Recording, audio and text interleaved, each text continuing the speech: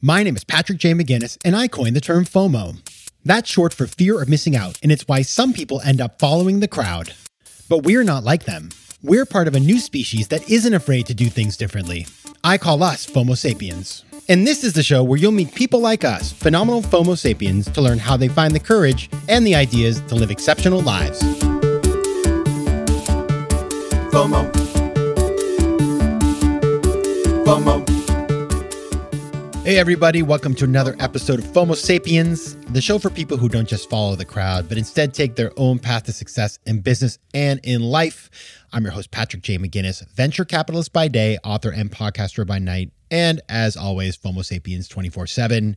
And today we're going to be talking about how to age like a FOMO Sapiens. Now, what the heck does that mean? What I mean is FOMO Sapiens, we think about things, we're thoughtful, we're mindful, we make a plan, we choose the path of most impact. And so as you get older, guess what? You can't escape aging. I have these, it's like funny when somebody picks on somebody because they're like, oh, we were so much older. I'm like, wait 10 years. You're going to be older than that person. So, we all do it.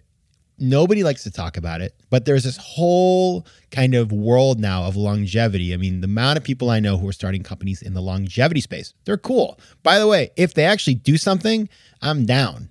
If they don't, if it's just smoke and mirrors, not so good. But it is a huge space.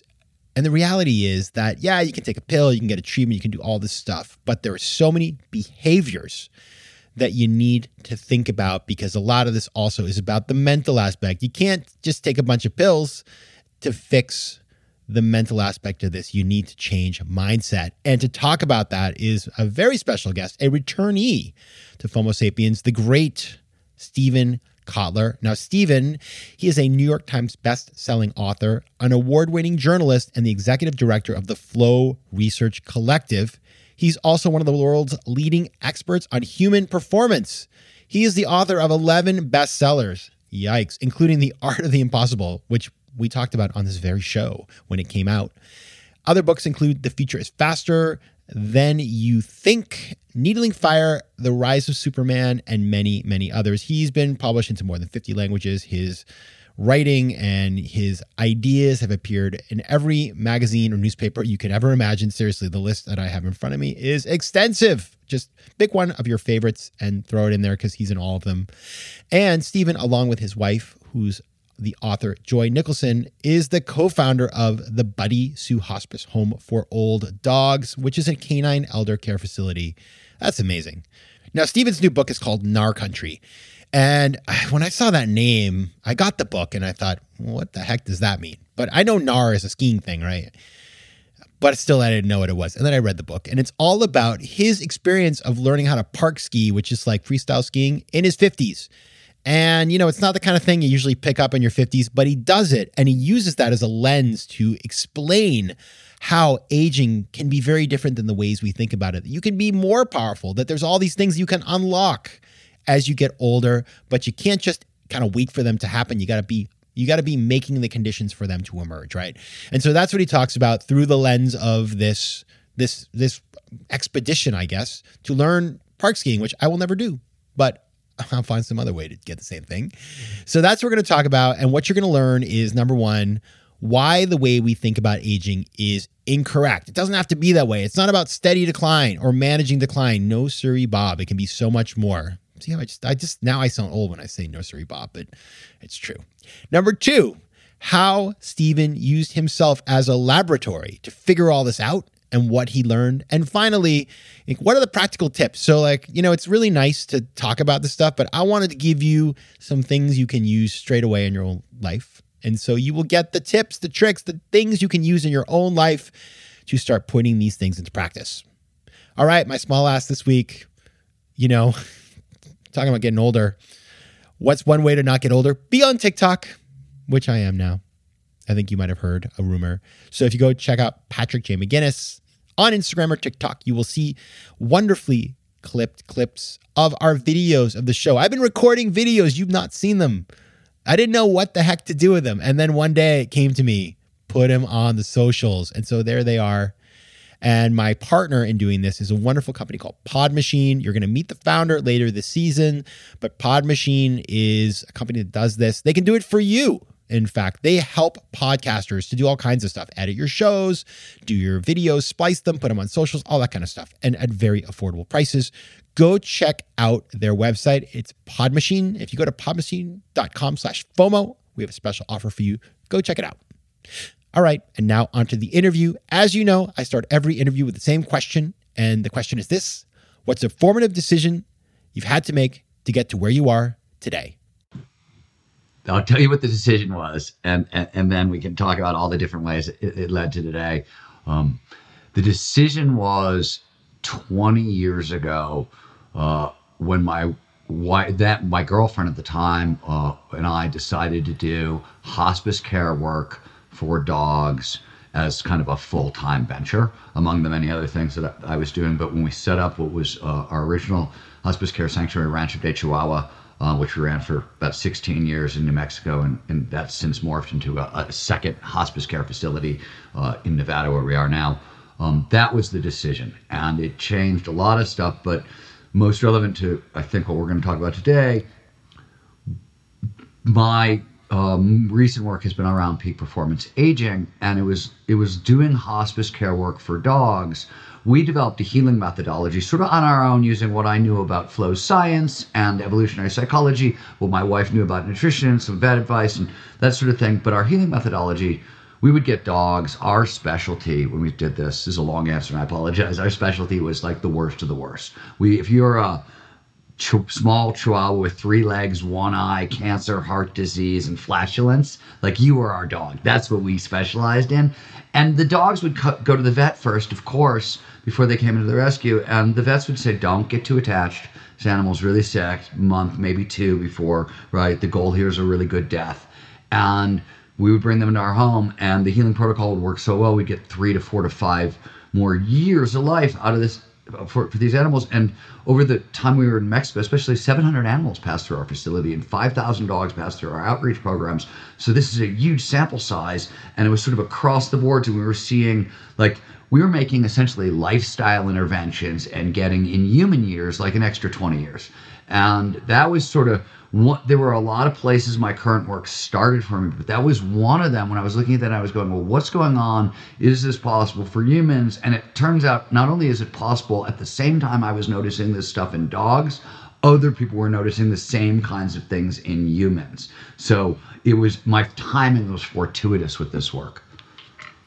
Well, you are one of the illustrious 2-time guests for FOMO Sapiens, and based on the pace with which you are releasing books, I expect that we'll have you back again and again and again. So lucky us. And today you're going to talk about your new book, and it is called, I have it right here in my hand, Nar Country, Growing Old, Staying Rad. And you embarked on this really fascinating project, and that you talk about in the book, which is teaching yourself how to park ski at the age of 53, which for a bunch of different reasons, which are biological in nature, is considered nearly impossible for anyone over the age of 35.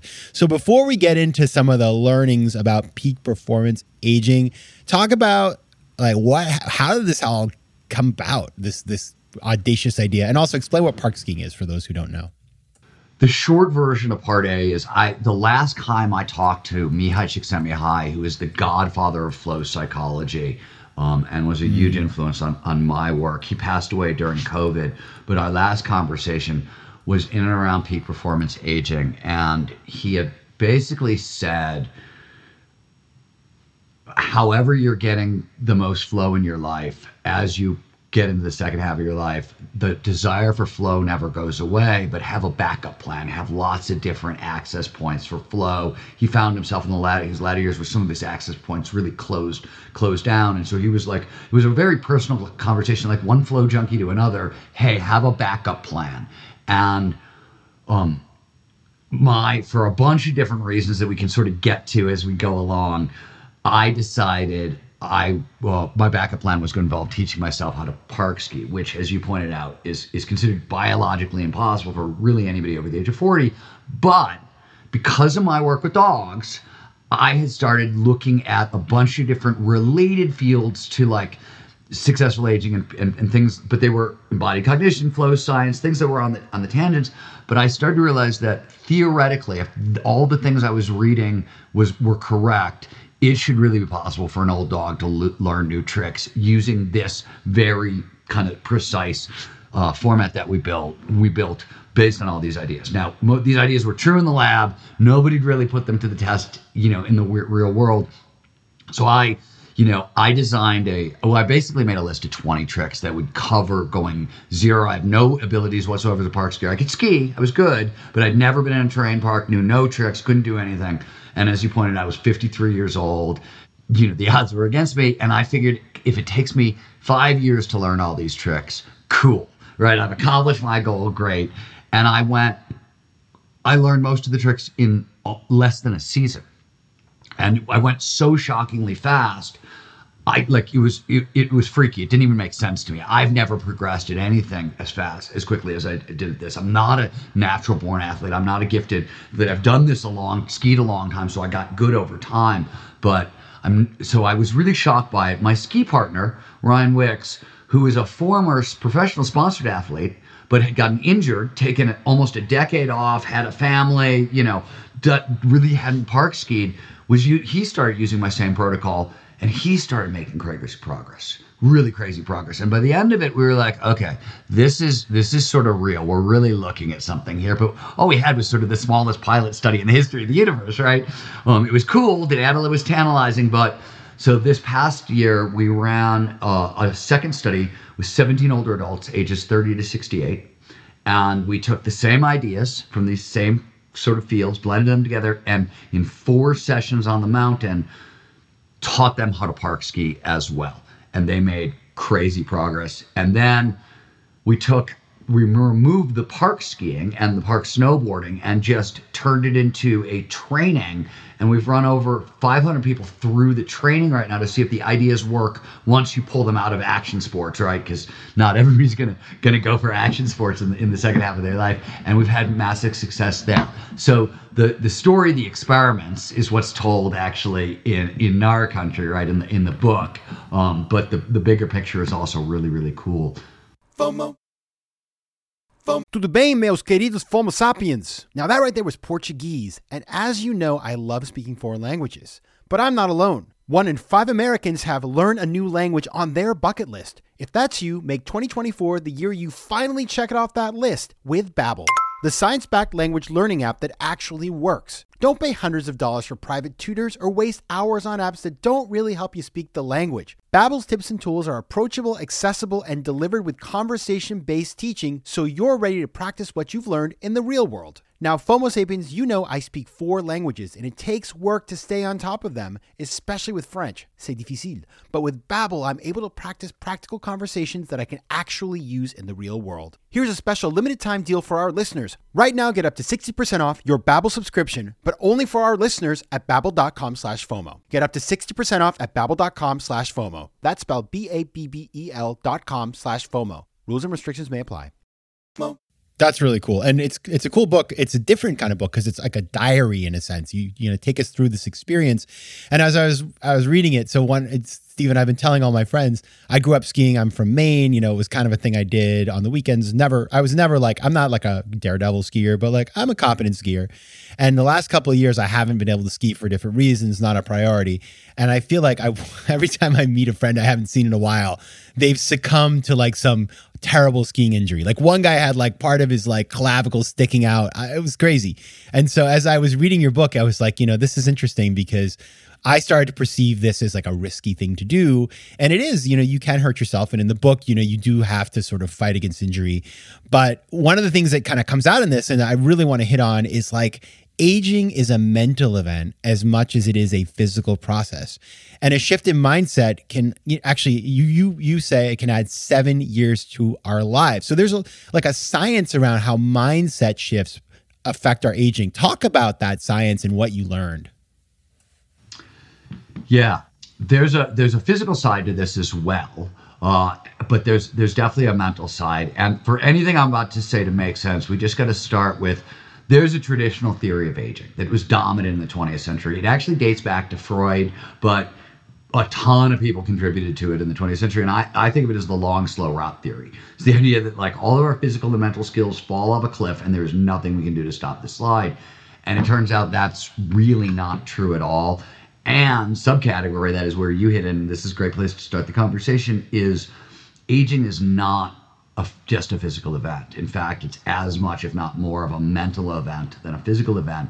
And starting back in the 1970s, a woman named Ellen Langer, who was at Harvard, she started to do the initial, she's often talked about as like the godmother of successful aging, the godmother of peak performance aging, the godmother of positive psychology, on and on and on and on. I like to think about Ellen Langer.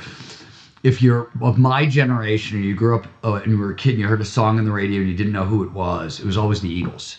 Like if you didn't know who it was probably going to be the Eagles. That was just like the safe bet because who knows?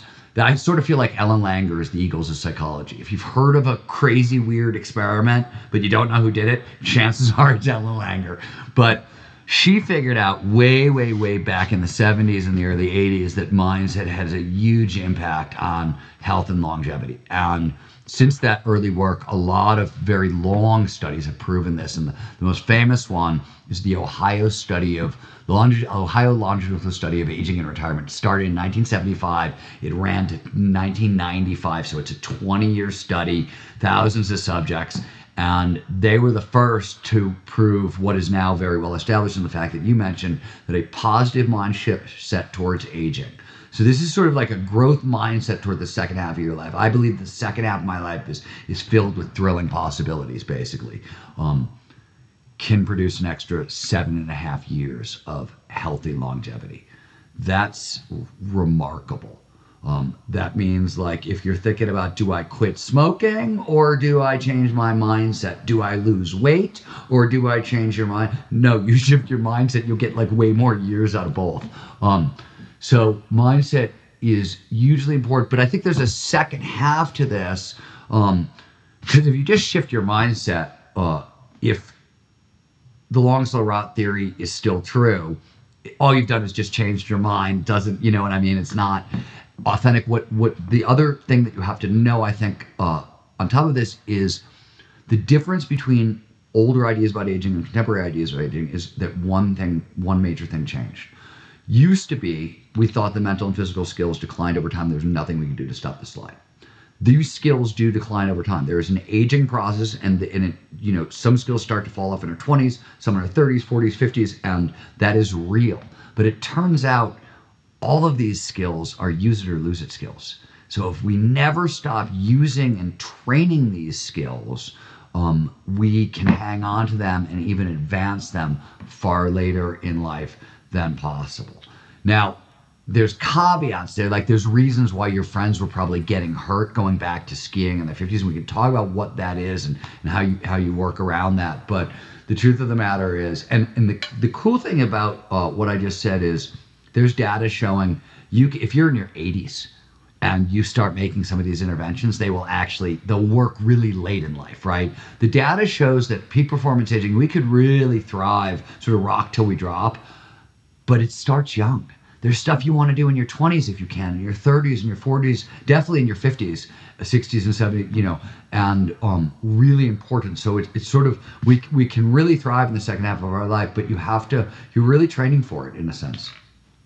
I'd love to get into that, actually. I think you just teed up something that's really, really relevant, which is, we've had over the last couple of years, we've all been curbing in our behaviors in a lot of ways. Our freedom of movement and access in some ways has been affected. Like say you're an athlete and you go to the gym, well, the gym was closed for a long time and these kinds of things. And I think there's also been a risk mitigation mindset that has been embraced by people. Like we spent so much of our time trying not to get COVID that in a lot of ways, like you're so focused on risk mitigation that you're not focused on expansive mindset, positive psychology, building new skills, a lot of the things that we would have had otherwise. So it's all really important now to make the effort to like regain the time we have lost. So when we think about some of those physical and mental sort of things that you need to do for peak performance aging that you started to talk about in your 20s, 30s, 40s, 50s, like what are some of those things that we need to embrace now?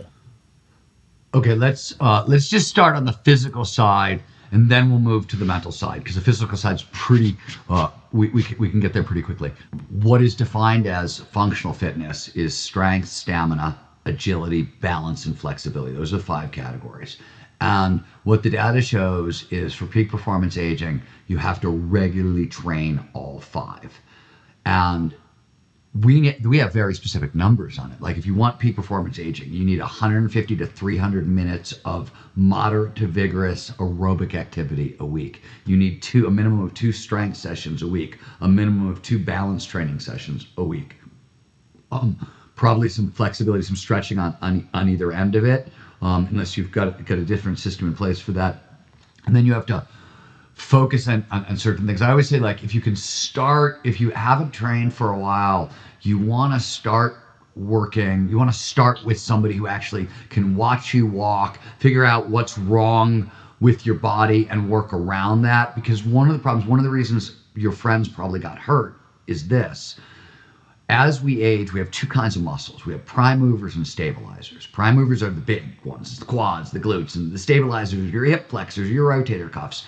And what happens is, as we get injured, if we injure ourselves at all, as the body is healing, prime movers take over and the stabilizers do less work. And over time, that also happens naturally. The prime movers take over, and this is just like the body trying to save energy and be efficient. But what happens is when you suddenly add in new movement patterns that you haven't done in a little while, and you haven't properly trained up your stabilizers, they go out, your prime movers can't compensate, and you end up having injury problems and things along those lines. So there's a lot of, there's sort of specifics in there, and there's stuff to think about, but the physical stuff is, and let me just give one example, because this is my favorite out of all of them, because this was the one I heard so much about it growing up, which was VO2 max, which is your upper aerobic threshold, right? Top sprinting speed and that sort of stuff. And it starts falling off in your 20s and your 30s, and by your 50s it goes off a cliff and there's nothing we can do. And this was for years and years and years. And you would have arguments with people where you'd be like, well, we've learned this about strength, or we've learned this about balance, and people would be like, well, what about VO2 max? And it was like the thing that people always pointed to. And it turns out there's a ton of recent data where they were looking at the VO2 max of healthy octogenarian triathletes. And they found that their VO2 max was that of a healthy 35-year-old male. So they also found that those folks were training VO2 max by like regular bursts of high intensity training from their 50s on. So that's what I mean. Some of this stuff starts young, but you can, like, you know, a 85-year-old man with the VO2 max of somebody 50 years younger than him is shocking, but there's a lot of data to show that's possible. So that's the really cool stuff. Now let's talk about the psychological side. This is more on the mindset side. And here the data is really, it's cool, and it's counterintuitive is also what I actually like. What I found really surprising is, so let me start with the really good news, and then let's talk about what's tricky about the really good news. The really good news is, the old idea was, hey, our brains decline, we're going to get forgetful, memory loss is inevitable, cognitive decline is inevitable. In fact, loneliness and depression are built into the second half of our lives. All these were standard thinking, and none of them are true, but there's a big caveat here. But first, let's start with the good news. The original research was done by Gene Cohn, often called the godfather of peak performance aging, with Ellen Langer. He's the sort of her counterpart. And he was originally trained as a geriatric psychiatrist, and sort of founded the National Institute for Aging. And that was all his sort of creation. He ran 2 of the longest and largest studies on aging anybody's ever run. And he discovered that rather than the fact that cognitive skills fall off a cliff, in fact, something radically startling happens. In our 40s and 50s, there are genetic changes. Certain genes that only activate by experience start coming on, and there are actual changes in how the brain processes information. The 2 hemispheres start to work together like never before, and the brain starts to realize there's under-colonized real estate, so that has been untouched over like 40 or 50 years, and so the brain starts colonizing it to use it for skills that you need. So turns out in our 50s, because of these changes, we gain access to whole new levels of intelligence and really cool levels, like abstract reasoning, new levels of problem solving, stuff that we had never had access to before. Whole new levels of creativity open up. And this is not just normal for creativity, it's divergent thinking, outside the box. The hardest aspect of creativity to train, and what's like most important in business today, like, we want outside the box thinking because the rate of change is so fast and we have to keep pace. And this is exactly what comes online in our 50s. FOMO. All right, I want to talk a little bit about, though, just, as you age, and we've talked about this before on the show, like, your place in the world changes and it can be disorienting. And this isn't just at 50 or 60, it can be at any age of life. But how does it work? How do you navigate sort of figuring out what is your place in this world, and how does this play into some of the ways that you can think about successfully aging and having positive attributes, as you've talked about? You got to know who you are in the world. This crisis usually shows up around age 12. And Eric Erickson used to think that it got resolved by the time we were 18, and maybe it once did, but no longer. And it's now like around 30. And you have to sort of have figured that out. Otherwise, you have difficulty afterwards. Why? Because around 40, you have to solve for what economists call match fit or match quality. There's a match between who I am, my strengths, my values, and what I'm doing with the bulk of my time, right? What I do in the world. And obviously, if you haven't solved identity, if you don't know who you are, you can't solve match fit, because there's no way to do that. And then by 50, and this is especially crucial if you want to unlock the wisdom and the empathy that comes on in your 50s, you have to forgive those who have done you harm and forgive yourself. That's really those psychological changes. They sort of start to unlock these changes. And then in your 50s, to really unlock these superpowers, you have to engage in creative activities. It's creative thinking that actually really sort of bursts a lot of these changes. And you'll get some of the benefits without it, but creativity is how you really unlock it. And then once that stuff is unlocked, you have to do two things to hold on to it. And you touched on one earlier, which is why I sort of wanted to get to here.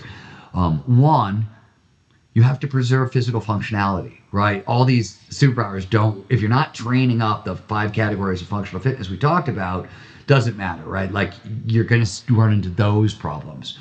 And finally, the last thing you have to do to really hold on to these superpowers is you have to train down risk aversion and train up your risk tolerance. And a lot of it has to do with how the brain, when you're risk phobic, right? There's a lot of fear in the system, a lot of norepinephrine, a lot of cortisol, and those things block creativity, empathy, wisdom, and certain aspects of intelligence. So all the superpowers that you gain access to, if you can't, and we know risk aversion goes up with age, not all the categories, actually social risk. By the time we get to our 50s, we no longer give a fuck what Amy thinks, and we're happy to walk up, hi, I'm Steven. You know what I mean? That's gone. And financial risk is both ways. If you work with money, if you work in the markets, that sort of thing, and you invest regularly, your financial risk will actually stay, healthy. But if you're saving for retirement, you don't really work with money a lot, and you're a little more fearful, that'll drop. But the other categories tend to drop, so you need to be training them, and it's super key in weird ways, like ways you wouldn't expect. I'll give you an example. One of the ways that's really important if you want to train up risk tolerance is you want to remain open to experiences. You want to embrace novelty and unpredictability and change and those sorts of things. And they looked fairly recently at all the big 5 personality traits, where openness to experience is one of them, and their correlation to peak performance, aging, and mortality and things like that. And they found while all the categories sort of impact quality the second half of your life, only openness to experience correlates to mortality, meaning you can watch in psychological profiling, you'll see but a year before people die, there's a sharp decline in their openness to experience. So openness to experience literally correlates to mortality within a year if there's a sharp drop. So I don't think anybody quite knows why that is yet, but it's been found a number of times. So the findings holding up. I don't think anybody understands why that is happening. But if you want to talk about the importance of sort of training up risk for longevity, there you have it. Yeah, nobody ever did anything truly great by just being afraid. And that's the thing that I see that, you see when you talk to older people and they're fearful, you think, well, I'm never going to be like that, right? But the reality is that, as you mentioned, there is it's not inevitable that you will be, but you have to work at it to not be. Let me tell you a funny mindset story. So this is one of the things that started to happen to me prior to working on the book, but it was some of this stuff, a lot of things came together into the book, right? And one of them was I was living in New Mexico and I was a skier and I was skiing at a number of different places. I would ski at the Santa Fe ski area most of the time. Sometimes I would ski in Taos, and sometimes I would come to my old home in Olympic Valley and ski at Palisades, Tahoe. What used to be Squaw Valley was now Palisades, Tahoe. And it was really weird. I'd go to the Santa Fe ski area. I'd ski with the same groups of people, or the same age groups of people, right, everywhere. And what was funny about this, nobody can see how old you are in chairlift, right? You got a helmet on, you got goggles on, they can't see your age. And I'd be at the Santa Fe ski area, which services, it's above Santa Fe, New Mexico. Santa Fe is sort of a retirement community, and the folks on that mountain have sort of a retirement mindset. And I would be on the chairlifts and I would say things like, hey, have you checked out the cliff over there, the bumps over there, the chute over there? And guys, I would get geezer. They'd look at me and be like, I'm too old for that shit. And I'd be looking at somebody who was 20 years younger than me, saying that to me, 35-year-olds. And I'd be like, what is going on? This is so weird.